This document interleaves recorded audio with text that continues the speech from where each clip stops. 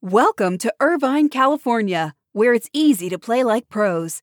At the heart of Irvine's competitive culture is Great Park, the region's premier 194-acre multi-sport complex, equipped for youth teams to Olympians and everything in between. Plus, Great Park's expansion is underway. With near-perfect weather and a thriving sports scene, Irvine is the place to play. Visit DestinationIrvine.com for more information.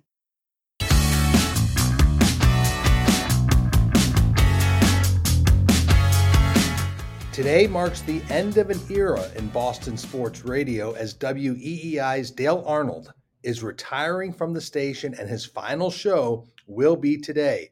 Arnold has been a staple on WEEI since it switched to a sports format 30 years ago. Final show for Dale Arnold today. Boston sports radio won't be the same. This is your morning buzzcast for Friday, March 12th. We made it to another week.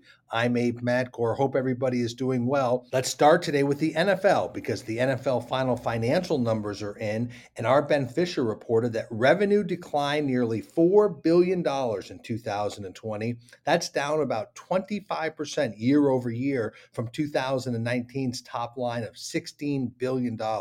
So 2020 for the NFL had been projected to be a $16.5 billion season, but it came in at around $12 billion. That is subject to a union audit. Interestingly, earlier this week, the NFLPA told its players that the true 2021 salary cap, the one going into this season, without the negotiated artificial floor of $180 million, would have been $155 million.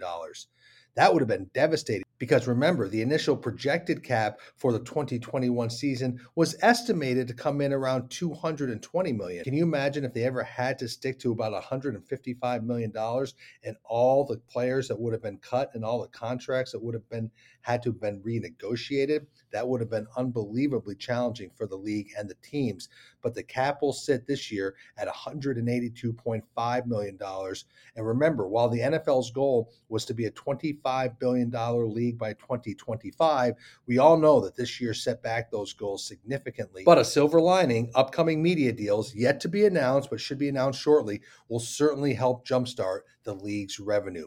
Let's turn now to the NHL because we've talked about some of the sponsorship inventory the NHL has created over the last year to retain revenue. Well, Commissioner Gary Bettman acknowledged yesterday that teams retained over $100 million in revenue through that new sponsorship inventory implemented for the 2021 season.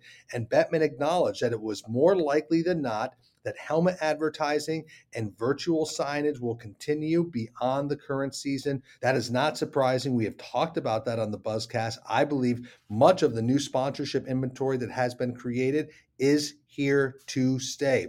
Bettman did say some new assets like seated tarps and expanded bench signage will not work when people return to the building. Meanwhile, NHL Deputy Commissioner Bill Daly said that when he looks at the international calendar for next season, he would like to play international games for the NHL as early as next fall, but he said he doesn't know if that's going to be possible. If they cannot play international games this year, Daly expects the NHL will come back and do so for the 22-23 season. Remember, the NBA already said they do not plan any international games for this upcoming season. Let's shift to college basketball. It was great to see the conference tournaments in play. Also great to see the strong ad sales for both CBS and Turner, who were both reporting record ad sales around the NCAA men's basketball tournament. Turner's John Diamond said it's the best year they've ever had. CBS and Turner has seen a virtual sellout for this year's tournament with only a couple of units left for one Final Four game and the championship game. All three games of those are on CBS. So it's great to see the strong ad sales. The executives said the insurance and auto categories are the strongest sectors. They said travel and restaurant ad categories have started to come back because remember, those categories really scaled back their advertising earlier in the pandemic. But the bottom line, strong advertising sales around the NCAA men's basketball tournament, very good news for the NCAA, very good news for CBS and Turner, and good news for the sports industry. I want to stay on the good news of sports because this is good news. The Preakness Stakes announced it will return to the third Sunday in May this year, and ticket information will be released shortly. Remember, last year's Preakness was postponed to October. Really, all the Triple Crowns were, of course, postponed to the fall, and there were no spectators at the Preakness Stakes. Remember, last year's Preakness Stakes was the last leg of the Triple Crown. Now it will return to its traditional spot in the middle of the Triple Crown. It's not clear what capacity at Pimlico will be allowed for the Preakness Stakes. Also, it's not clear if they'll have some of the other celebratory party elements around the Preakness Stakes, around the race. But the good news is we're getting back to a normal sports calendar. The Preakness Stakes returning to the third Saturday in May for this year's race. And finally, I want to end with this. We keep talking about private equity's interest in international and global sports properties. Well, we saw it again this week.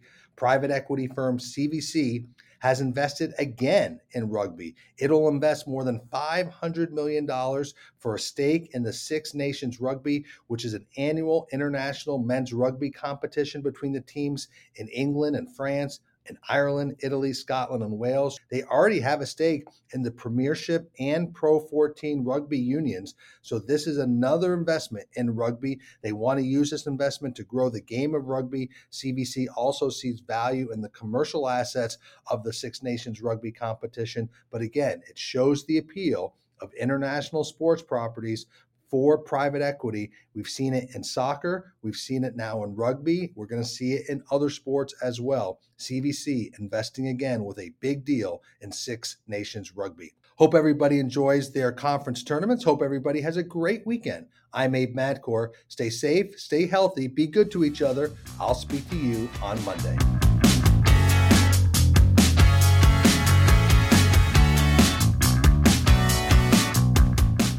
Welcome to Irvine, California, where it's easy to play like pros.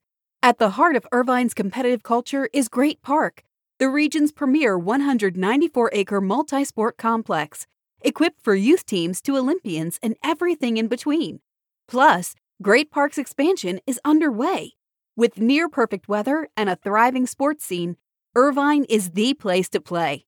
Visit DestinationIrvine.com for more information.